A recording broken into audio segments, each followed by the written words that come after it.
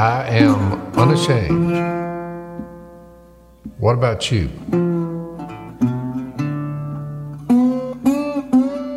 So, Jase, I couldn't help but notice that you resurrected the bomber hat today. This is not the original hat. You know? Do you remember you gave me one of these hats that I still have? When you were a boy. Yeah.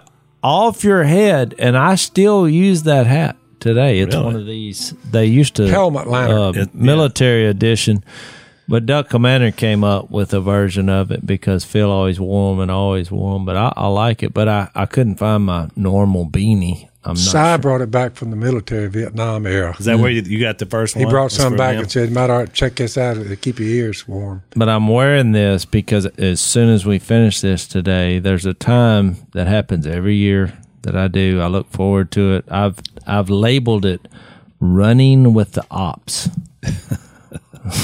You know how they have running with the bulls? Yeah. I never got into that because I don't like to run with things that can kill me.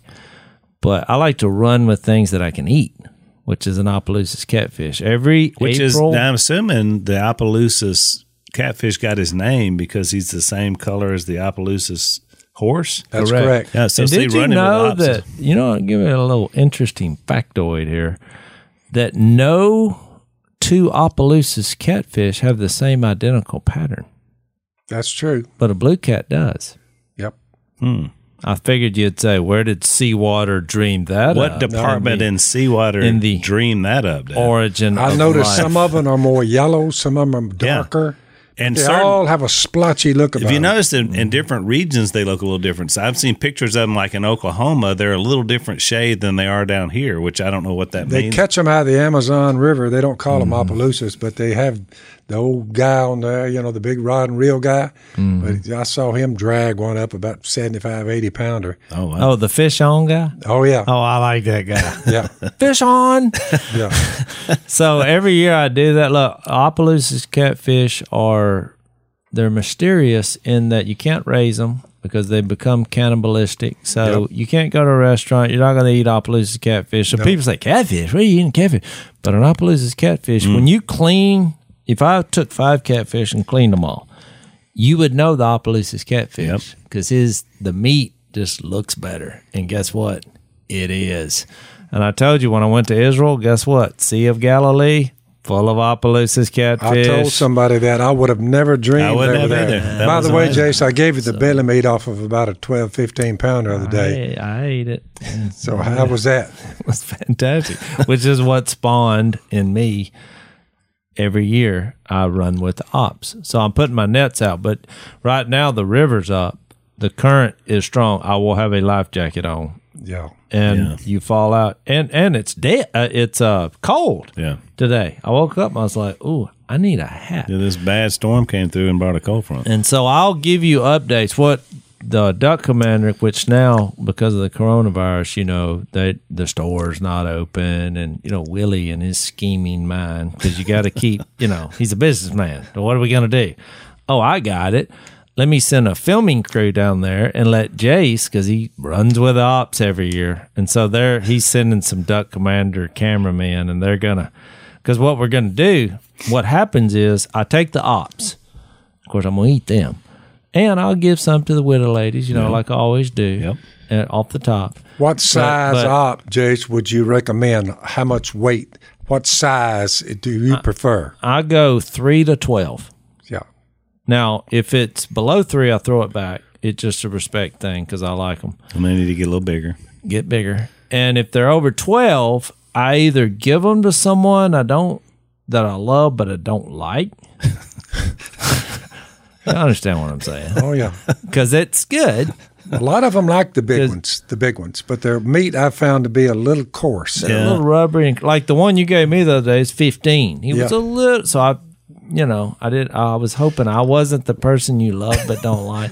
But Now, I ate that one without any qualms. no, Because he's right on the wasn't bubble. bad. But But an 3 to 8-pounder would have been better. 3 to 12 is perfect. Yeah. And so that's like these people saying this, the same philosophy with big bass and big buck deer. they're like, oh boy, I can get that thing to taste as good as a little one. Oh, yeah. No, you can't. You're a liar. That's right. See, you've believed that in your mind because you wanted to put the rack on your wall or you wanted to mount the replica of the bass. Yep. But don't tell me a 10-pound bass tastes as good as a 1-pound bass because that's a ball I hadn't faced found lie. any correct. bass that tasted And good. a big buck for the deer, record. the reason I don't shoot them, people are like, well, you're just, what's wrong with you? Is it because I can't eat the thing? Now, people take it and they Make turn it sausage into and- chili and salt. And okay, let's feed the world with deer. All right, big buck deer. I'm all for it. But I'm just telling you, personally, I run with things that I deem delicacies. And an 8-pound op is a delicacy. You're So- into fresh caught crappie, Yes. sac-a-lait. You're Yes. into Opelousas cat Yep. and bullfrogs. Now, and what do they all have in common? Pretty fine table fare. Oh, they're the best. That's right. They're good. So I'll start that journey. So I'm sure they'll be documenting that in some way. So that's why I I would have think the hat. fish, Opelousas cat, crappie, frogs, I would think they're not fatty. They're not fat. They're very healthy for you. One of the best forms of fish you can eat. I mean, especially out of fresh water. And the thing about it's interesting about the op, the reason he's so good is his diet. He only eats live bait. That's he only correct. eats perch or live. So we used to fish trot lines for him. Remember, Dad? In summertime when the water's low, you can't fish anything hardly to catch them. So you do trot lines. Yep. Those big swivel hooks. And I remember so he'd send us down, which we love doing it, to catch little small Shad. perch and shad and brim, and you would bait, you hook them through the back with that thing, but you come back and sometimes that'd be a 25, 30-pound op that had gotten on. Well, the whole process, I enjoy the whole process because what I'll do is the fish that are deemed, trash fish, I'll take those, chop those up, and then I'll bait crawfish traps at the simultaneous time. So when I run with the ops, I also have a side run on the crawfish because it's crawfish season now. And the trashier fish that you can't eat North Louisiana, turn into great we bait. have about a 2-month longer crawfish cycle because we're a little further north, a little cooler. Right. South Louisiana, the crawfish been coming out since February.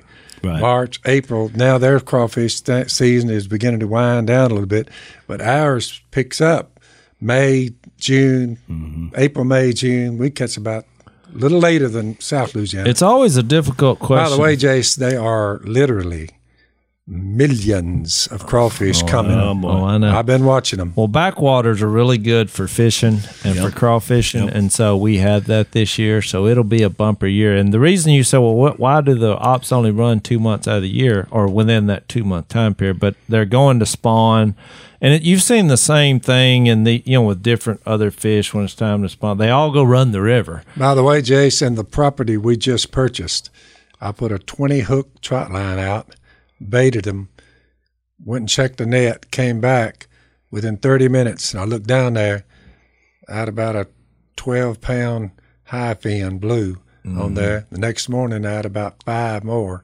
catfish. So I had enough to feed 20 people off a little 20-hook trot line. Which, by the way, for the audience, so we're doing a series. Them big trees We're over doing there. a series on In the Woods with Phil right now during the quarantine. It's called In the Quarantine with Phil. It's on Blaze TV if you want to check that out and check out a subscription. They're still running a great deal. You save basically 30% off if you go and sign up. But on there, Dad's been showing that sort of thing. And this is kind of prime time. It's kind of interesting this happened this time of year because you think about the crawfish, mayhaws, running the ops, all that this time of year. Of the things that I did pre-pandemic, I've been doing during the pandemic. You say, what changed? Nothing except for one thing. Who is the poor soul that's going to town, which I've not been to town. I don't get there much anyway, but on Sunday mornings I used to drive up with the brothers. now you don't even do that. Now we don't do that. So the only thing I found different is that the individual that goes after staples like green onions, bell pepper, celery, garlic, which, by the way, you can grow all that too. Bread, you can get by without it, but then you have like cornmeal, flour, things like that, salt, black pepper, so stuff like that. We got a pretty good little head start and got a pretty good little deal, but you still run low on flour. Yep. To make Mayhaw jelly, it takes a lot of sugar. Right. So sugar is kind of like, according to the individual we send, usually Dan. Sometimes Miss Kay will go with her friend will go in and get the stuff. So it's not the safest thing in the world with a pandemic going on. But hey, well, and that's been one of the things they've said. Me personally, I haven't moved in the last 7 weeks. So I told Dan that the other day. I said, Dan, does that mean you're the most expendable because you've been the grocery man? He said, apparently so. That's what I told him. I said, you're young, but you are expendable. I mean, we could go on without you. I know during the tornadoes the other day when Dan, he was looking at Dan is Phil's butler, who I'm not sure where Dan came from, but and he's a little different, but loves the Lord. Good, He's just shows you, yeah. So his dad used to do all your filming. The one that said that you have about a personality like a stick of butter. No, he had the vision. Yeah, you have the stick vision of a stick of butter. Boy, was he wrong. So sometimes you that get was it right. Steady Eddie, Dan's dad. Sometimes you miss it. No, but Missy said, well, I wonder what Phil's butler, Dan, which says that is doing during the tornado. And so I played a joke on Miss Kay. So when I called and checked on y'all, she answered. I said, well, I was making sure y'all was okay. I said, you know what Dan did, don't you? Because he's a big workout guy, and he does all these. He's into ninja training. Mm-hmm. I think one of his handles on some is Ninja Dan. I said, you know what he did? I'll give him credit. He is one talked up dude. I said, did you hear what he did? And she said, what? I said, he made himself into a ball and got into the refrigerator. And she went, did he really? Yes. You shouldn't be telling your mama stuff like that. She never went back and said, oh, that was a joke. Yeah, I was like, I never told her it was a joke. What's bad is she's probably repeated that now to 27 other people. I'm going to read about it on Facebook next week. That's but your mother keeps Dan busy, that's for sure, going to town. But we try to keep it at a minimum because, get the stuff. You don't have to go back down for a couple of weeks. Yeah. So we try to get it to where he doesn't have to go up there much. Well, it's kind of funny because Mom is so social, and she is the full antithesis of Dad because she's so social and Dad's so antisocial. And she's like, well, your dad, nothing's changed about his life. He's just doing what he's always done. But my life is, derailed because of the pandemic. Well, I got on to her about going out. I know. You were going to. And she was like, well, I mean, I'd just rather be dead than not see my friend. Because they're hauling her around, and she stays in the car, and they come out of their house, and then she talks to them from like 100 yards away. I was like, hey, just give it a rest. She works with a lot of, let's call them trouble women, but she works with a lot of them, but they're still having their deal. They do it now by Zoom, which is pretty interesting. Yeah, pretty cool. They've been doing the Zoom Bible study. All right, Al, which way are we heading this morning? Well, let's take a break, and then we'll jump in. So one of the things I've noticed about I've mentioned it before on during the quarantine of the pandemic we've been going through is, no barbers can work. And so, of course, Jase, you just cut your own hair. I do. Which is noticeable. Yeah, you've done a fine job. No, I haven't cut it in a while. And but the rest of us are kind of missing our. I got the same person that cut my hair for 30 years. I've been with her almost as long as Lisa. Funny you bring that up. There's a little redneck girl lives up the road. Her and her man, couple kids. You mean that affectionately? Yeah, Cricket is her name. And Cricket came down, and Miss Kay said, won't you get her hair cut? I said, fine. So I sat down 3-4 nights ago, and she just click. She just took about. I cut her hair, or she cut yours? No, she cut. No, I don't cut hair, Jake. She cut my hair, and took about 5 minutes. Well, I didn't even notice. Yeah. Yeah. There you go. It's hard to tell with you two. So while we're thinking about trying to think about get hair cut, there's a lot of guys out there trying to get hair to grow, which I understand the difference. So some people don't have the same problems, but we got some help for you guys. Our friends at keeps.com, because they want you to keep your hair, which I like. Basically, they've got a couple of FDA approved hair loss products. You get an online consultation if you go to their website. They'll ship it to your door. You never have to leave your couch and hopefully get some hair growing again. So then you can have the problem, I guess, during a pandemic of needing a hair stylist. But if you go to keeps.com/door, Keeps, KEEPS.com/door. Go there, check it out, do your consultation, and get your hair growing. So we want to sort of finish up back in John 4, which we were a couple of podcasts ago. We were talking about Jesus's encounter with this Samaritan woman, and it was really interesting. We sort of did a back and forth, and one of the things that we talked about is kind of where we left off, was that he basically told this woman, when you look at verse 21 through 24, John 4, 21 through 24, that everything that had been established by God, which includes Jesus, because remember, he's always been here. He was there with God in the beginning and before time. Just became flesh. He just became flesh. Roughly 2,000 years ago. Correct. So, but everything he established, Jesus was part of the establishment with the first the tabernacle and later the temple, the worship setup that God set forth for his people, which became the Jewish people. It kind of got splintered off inside a civil war, and then the Samaritans were, they had their own worship on another mountain. But he's going to address that in this text. But what I found was fascinating was that he's telling this woman, this Samaritan woman who had never met, who he shouldn't even been talking to, and I say shouldn't in quotes, because a Jewish man, especially a rabbi, would never have done this. But he explains to her that everything that's been in terms of worship up until the moment he's talking to her is changing. I mean, it has changed in the sense he's there, and it's about to change because it's never going to be the same again. Big time. I mean, this was a huge, theological moment. Remember, the place of worship that had been that way since Solomon's temple, the place of worship, Herod's temple, I guess they would call it, 70 A.D., Jesus looked at it while he was on the earth, 33. He said, not one stone to be left on top of another. That thing's coming down. Yep. The place you go and have been worshiping for the last 1,500 years, whatever, you say, no longer will be here. Of course, what's amazing, Al, they never rebuilt it. No, but I do find it fascinating. Jase, you can speak to this. You were there.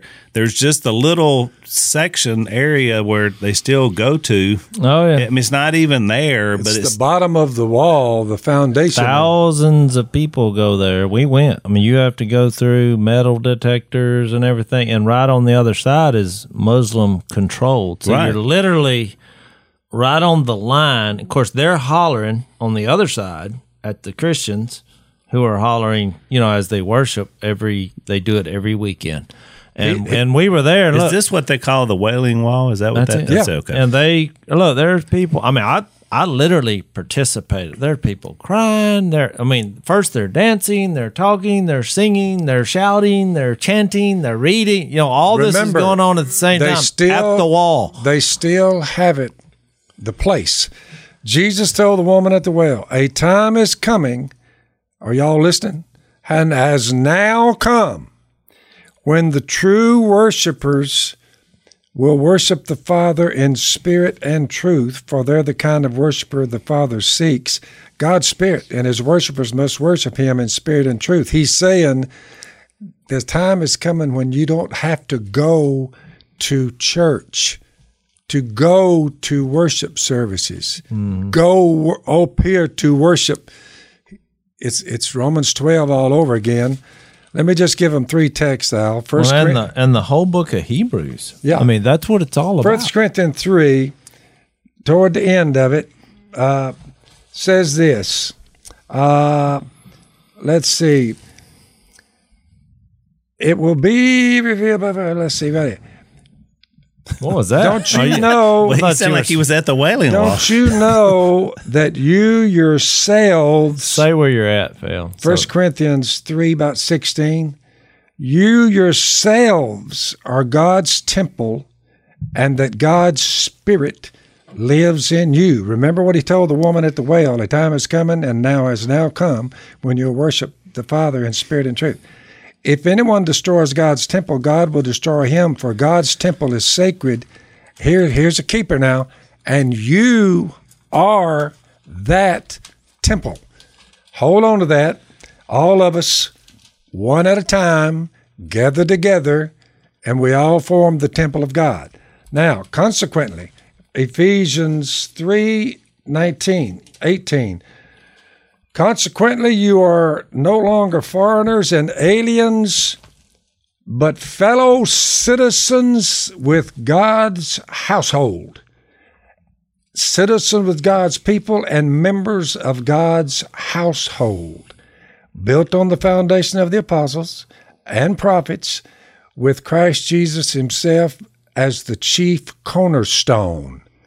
Jesus is the cornerstone of the building. Listen, in him, the whole building, that's me, you, and all the other sons and daughters of God worldwide, is joined together and rises to become a holy temple in the Lord. You're like, we're the building. We are the church building. We don't go to church where 2 or 3 of us are gathered in the name of Jesus. He'll be there. You don't have to go anywhere. And in him, you two are being built together to become a dwelling in which God lives by his Spirit. That's why he said the worshipers, little lady at the well, they'll worship the Father in spirit and in truth everywhere they are, because they will be added one at a time like bricks, like the old Pink Floyd song, Another Brick in the Wall. You say we're added Sure to it the was wall. like that song. I'm just saying. They I've never needed heard Je- anybody read 3 Bible verses and quote Pink Floyd at They the same needed time. Jesus, but They didn't know what I'm talking about, but I knew what they were talking about. They said, you're another brick in the wall, you're nothing. Yeah. What God says is, with chief cornerstone, You're something. and you, each brick in that wall is an eternal brick. But you're like me. When I heard that song, my first reaction was they need Jesus, because we are a wall. That's it. Yeah. That's it. They missed it. Everybody talking about Trump. Maybe they'll hear this podcast and come together and they'll be joined with the building. But the bottom line is, you read those two texts, Ephesians chapter 2 and 1 Corinthians chapter 3, I just read it to you, and you say, and add that final thing about us being the body. There's one body, and we all are together. Each member belongs to all the others, and it begins just to stack up on top itself. Therefore, in view of God's mercy, offer your bodies as a living sacrifice, holy and pleasing to God, which is your spiritual act of worship. That's Romans 12. Everybody needs to read Romans 12 and operate with what that says, and you'll understand the kingdom. Unfortunately, people, I think, realize that what you just said. Then they use that for an excuse not to meet, because they're you see that all the time. I want to read 2 verses that. Before you read them, Jase, just remember, up to now you say, Sophia, what you're saying is you 3 brothers in a family group are seated at a table. What we are discussing with you and what we are doing with you here today is Monday. It's the 2nd day of the week. We just finished up the resurrection of Jesus. We're seated here at this table, Al. We are worshiping God. Mm-hmm. And look, they can say all they want to. A government edict, the pandemic will shut you down. We're communists, so we're not going to allow you to worship God freely, like in Red China and like in North Korea, Iran. You can't meet in the name of Jesus at a church building. So here we are, Al, 3 of us. We're talking to about 400,000 or 500,000 people. You're like, and you've got members of the household of God you're speaking to. We all together, the saved among us, you say, good night, we're the temple of God. No government edict is going to ever shut that down. That's right. We may be doing it in secret and whispering the verses, but we're not going anywhere, Al. There were even some cases that have happened during the pandemic where people have decided to meet anyway, and then there were others where they did drive They just ought to do what the government says. We'll meet in homes. We're okay. Well, that was Jesus' point. It doesn't matter where you came from. It doesn't matter what system of religion you came from, because they all were looking at Moses and Mount Sinai and the 10 Commandments and the, how the most holy place and all the rules and regulations. So all of a sudden here he runs up on a woman. Doesn't matter what gender. Doesn't matter what you did. That's Jesus is he picked Sinful her woman. for a reason, and he's like, there's a new way to worship. Now he comes up with in spirit and in truth, which is, to your point, what it wasn't going to be a place on a mountain, because I think about that Mount Sinai, what happened. She's there. arguing about which mountain should we worship on. But Hang on, Jase. Before you read that, let's take a quick break. in 2 Corinthians 3, comparing the system of Jesus and what was under Moses, he says, even to this day, verse 15, when Moses is read, a veil covers their hearts. But whenever anyone turns to the Lord, the veil is taken away. Now the Lord is the Spirit, and where the Spirit of the Lord is, there's freedom. You bet you. Which is pretty much the opposite of how you see some religions function within a place mentality. Hey, there is zero freedom. I'm almost going to whisper this. The American model is not the biblical model. Yeah. Be easy when you say that. People, he's saying we don't need a church building. You say, you are the building. I think that was his point. Another place, the whole book of Hebrews discusses this transition between the place, the former model, and then how Jesus just completely... On Resurrection Day, while you're there, what did you say you and your family did? What was that? Tell Al and us that again. So yesterday I don't remember what I did yesterday, Phil. What it meant. You're in the basement, but you took the during Lord's the Supper. tornado. That was the last podcast. The Lord's Supper. We took the Lord's Supper. Where were you? What place were you, Jase? I was in my living room. You were in your living room. Yeah. So did you accept that as worshiping God? We were worshiping God. And look, I don't want to give you a heart attack or our viewers, but the only fruit of the vine I could find was some wine. I actually had real wine and some salt. Hey, that's old school. That's old school. Yeah, I had some crackers. I mean, it's biblical. That's what we did. So it's biblical. Yeah, that's what we. I'm sure I'll get an email or two on that. So you worship God in your living room, and did you say, well, it's really not worship because I'm not up here at some building with a steeple on it? I got the concept. We were worshiping God. Yeah, it didn't matter where we are. That's why when I'm driving down the road and people pull up next to me and they're like, "Who's this guy talking to? What's he screaming about?" "Oh no, I'm just worshiping. I'm singing." I play that worship music loud and I sing. I was doing it yesterday, and I was practicing my golf pitching because I didn't play golf for so many months. And then we went and played the other day, and it was a complete disaster. Make your point with your 2 verses, Jason. Well, this is a good story. Okay. And so I'm out practicing. Well, while I said, you know what? I got to have a happy thought, because you get the yips in your mind when you haven't done something, and I'm shanking the golf shot. So I just started singing worship songs as loud as I could to take my mind off this stress I was having, and it started working. And so I was in between the two. I've never heard of worship being an answer to a bad short game. Yeah, well, that's pretty. You're going to see it, baby.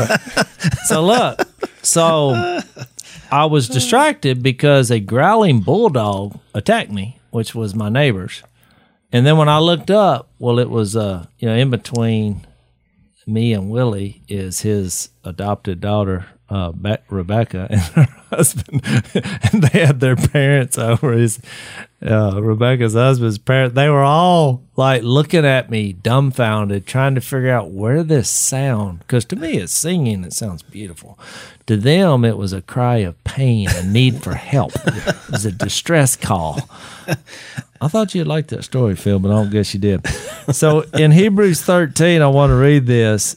Verse 11, the high priest carries the blood of animals into the most holy place as a sin offering, which was how they worship God without Jesus. They had a system. They had a place. They had a place that was the Holy of Holies, and the priests had to come in there, and they went into these places where everything was done in reverence and in order in God's way, that God...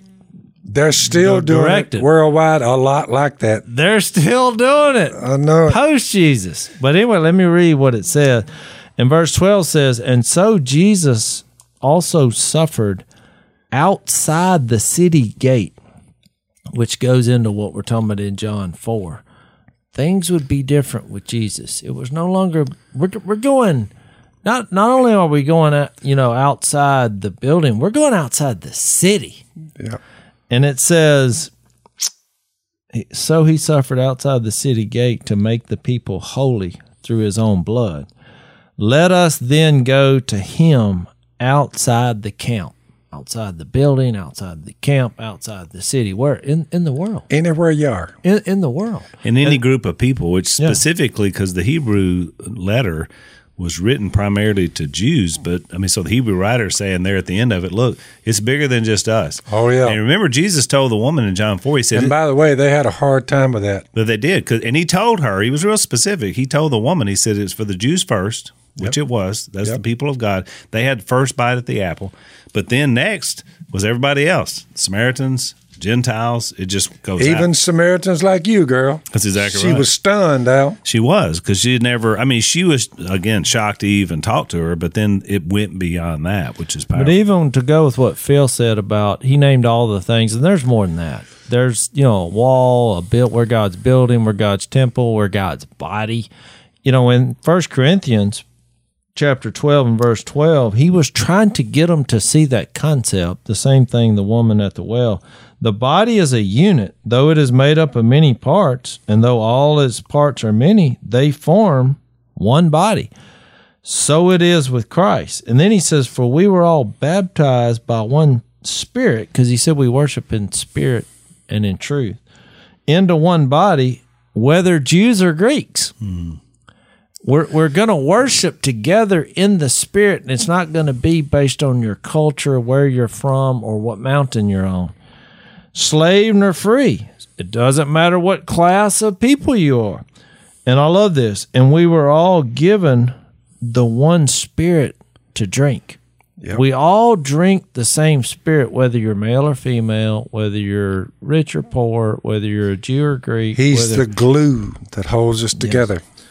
So, and then it says, now the body is not made up of one part, but of many.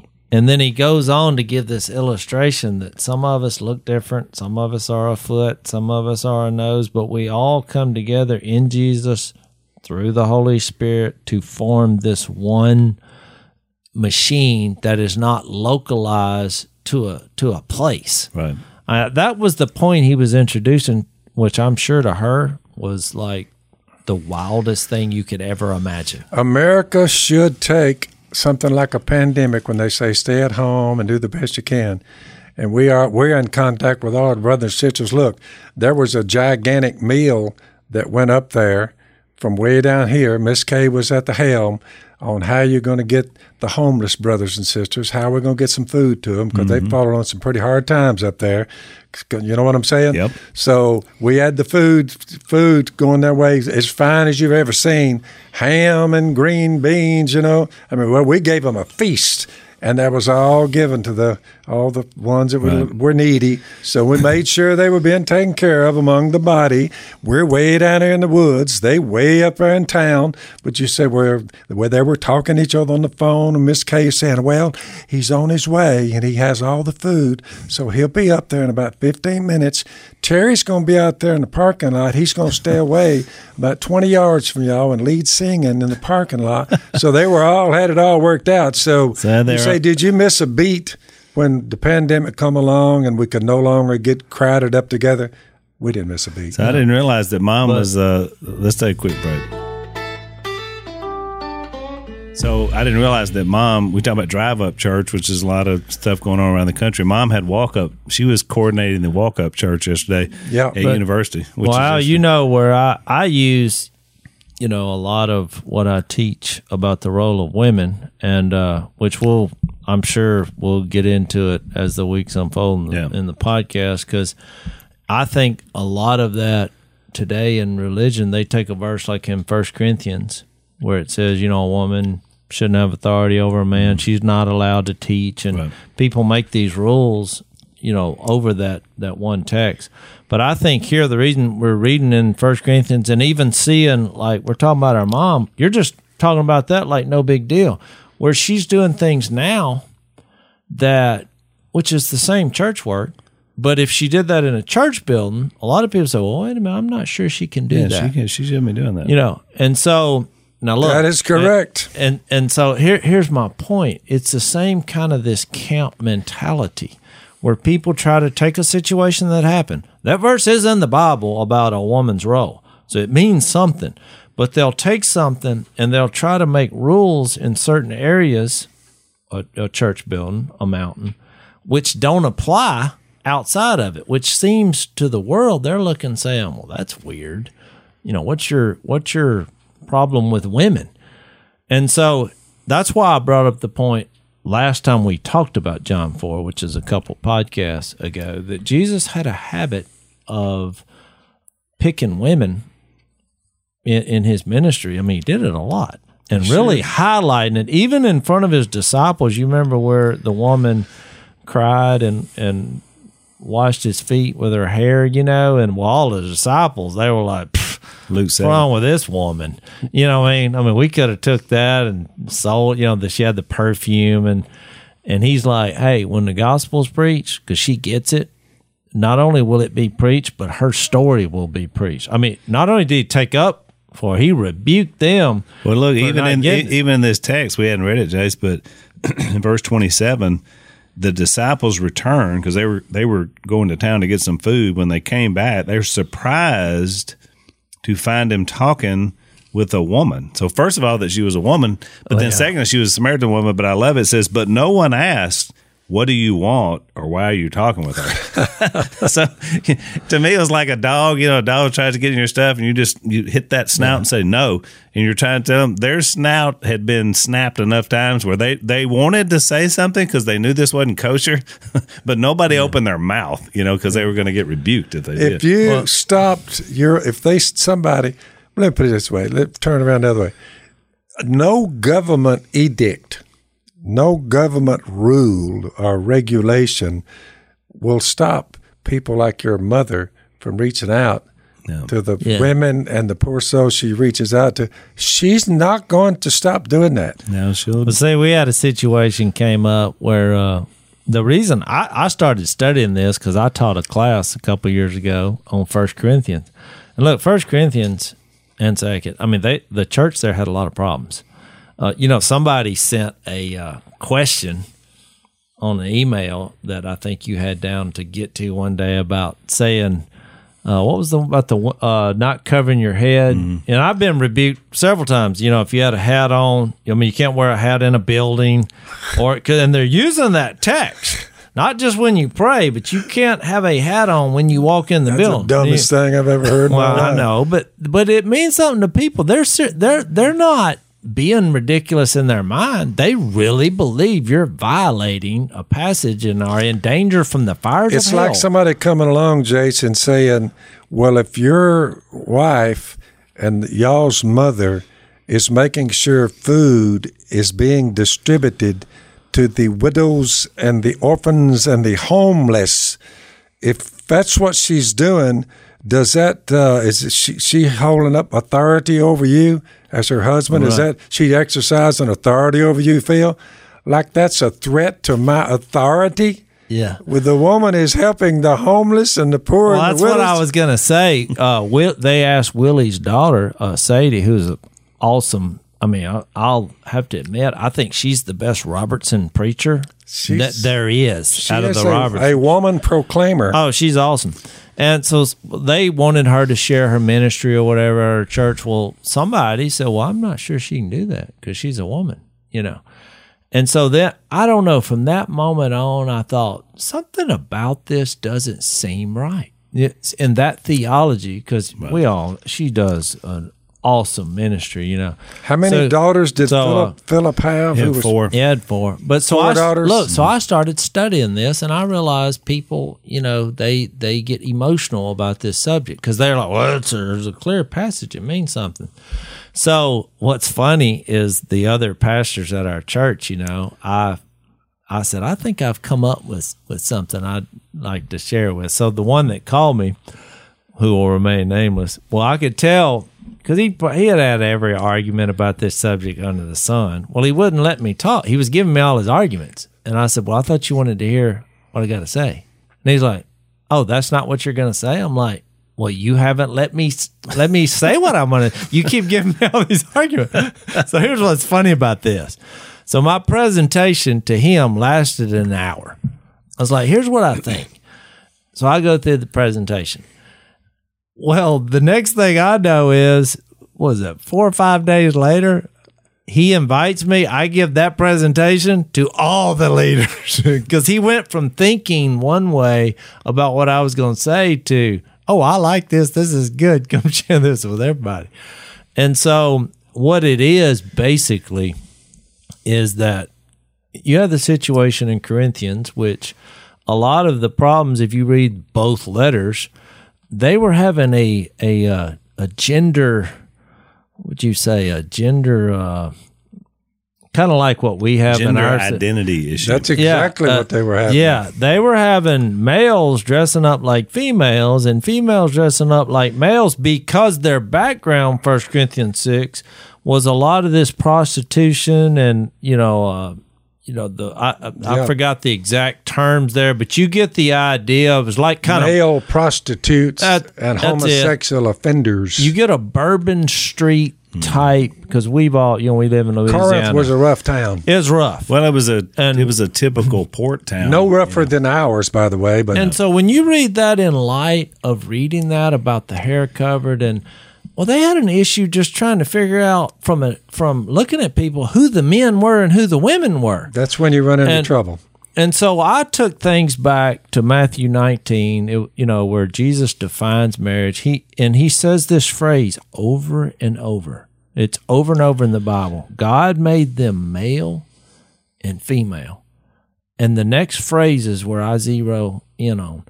And for this reason, that you don't mess with that. You have a male and you have a female. And for that reason, marriage happens and the two become one.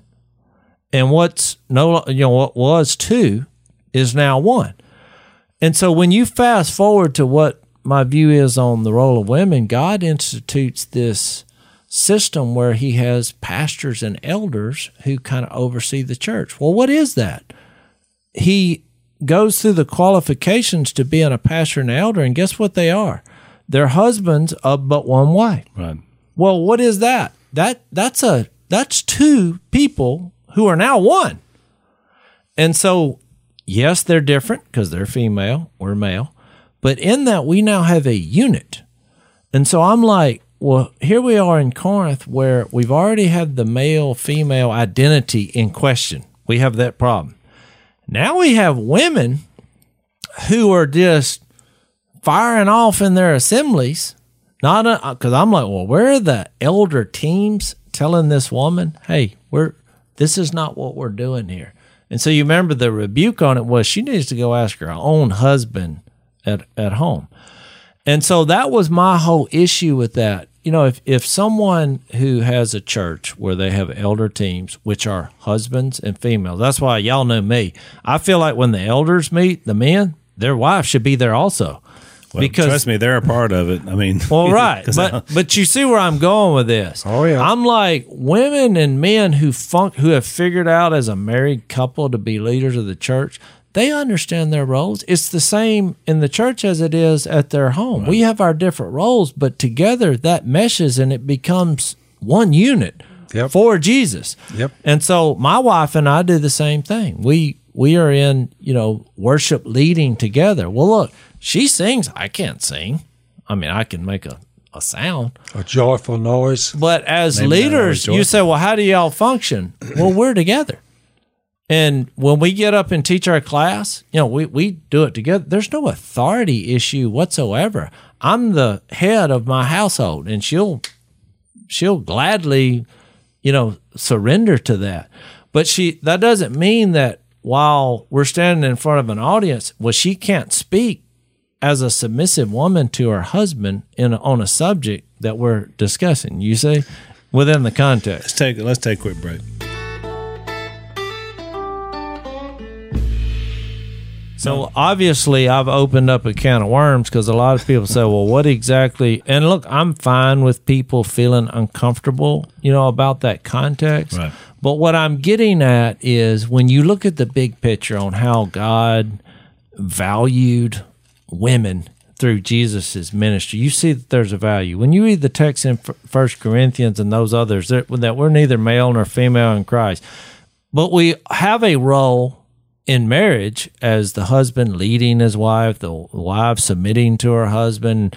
I think that function works in the eldership and the pastor. I think it's their decision as husband and wife teams, male and female, to make determinations at a church on what institutes an abuse of authority or not.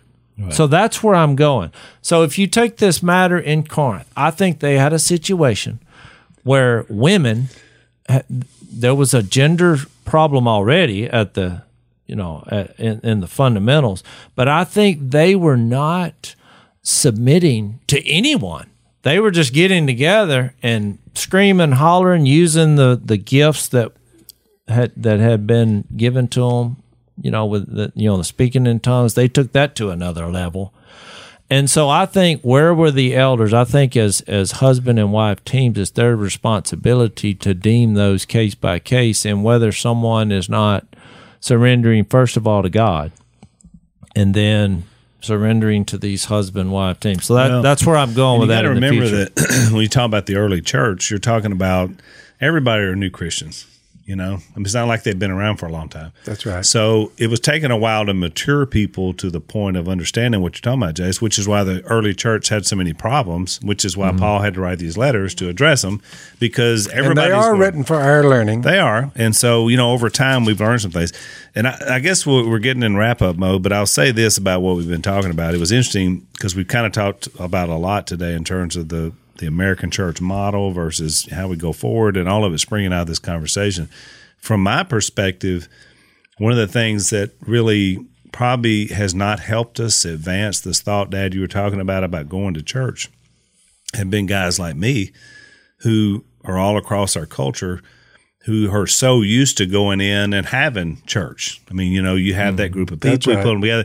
So a lot of times they even sit in the same spot every time, and we become our own worst enemy. I'm driving in, so my experience about doing Easter Sunday was that we're still getting together to beam something out, for folks to get some instruction, but there's nobody there. And so I even said when we were filming it, it feels weird because it's like being in the Super Bowl, because Easter is like the pastor Super Bowl. I mean, big crowds, we love it, we feast on it. Oh yeah. And so here I am talking to the camera, me and one other guy talking to the camera, and there's nobody looking back at me. There's a couple of people out there, camera guys. Yeah. And so it feels strange from my perspective. I'm driving in and I'm praying about what I'm going to be talking about, and I'm looking and nobody's stirring around. I mean, our whole community is just quiet, except for one place, the donut place had about 10 cars. I thought, well, I guess donuts trump pandemic. By the way, Al, and that is when during periods like this, that's when you'll really know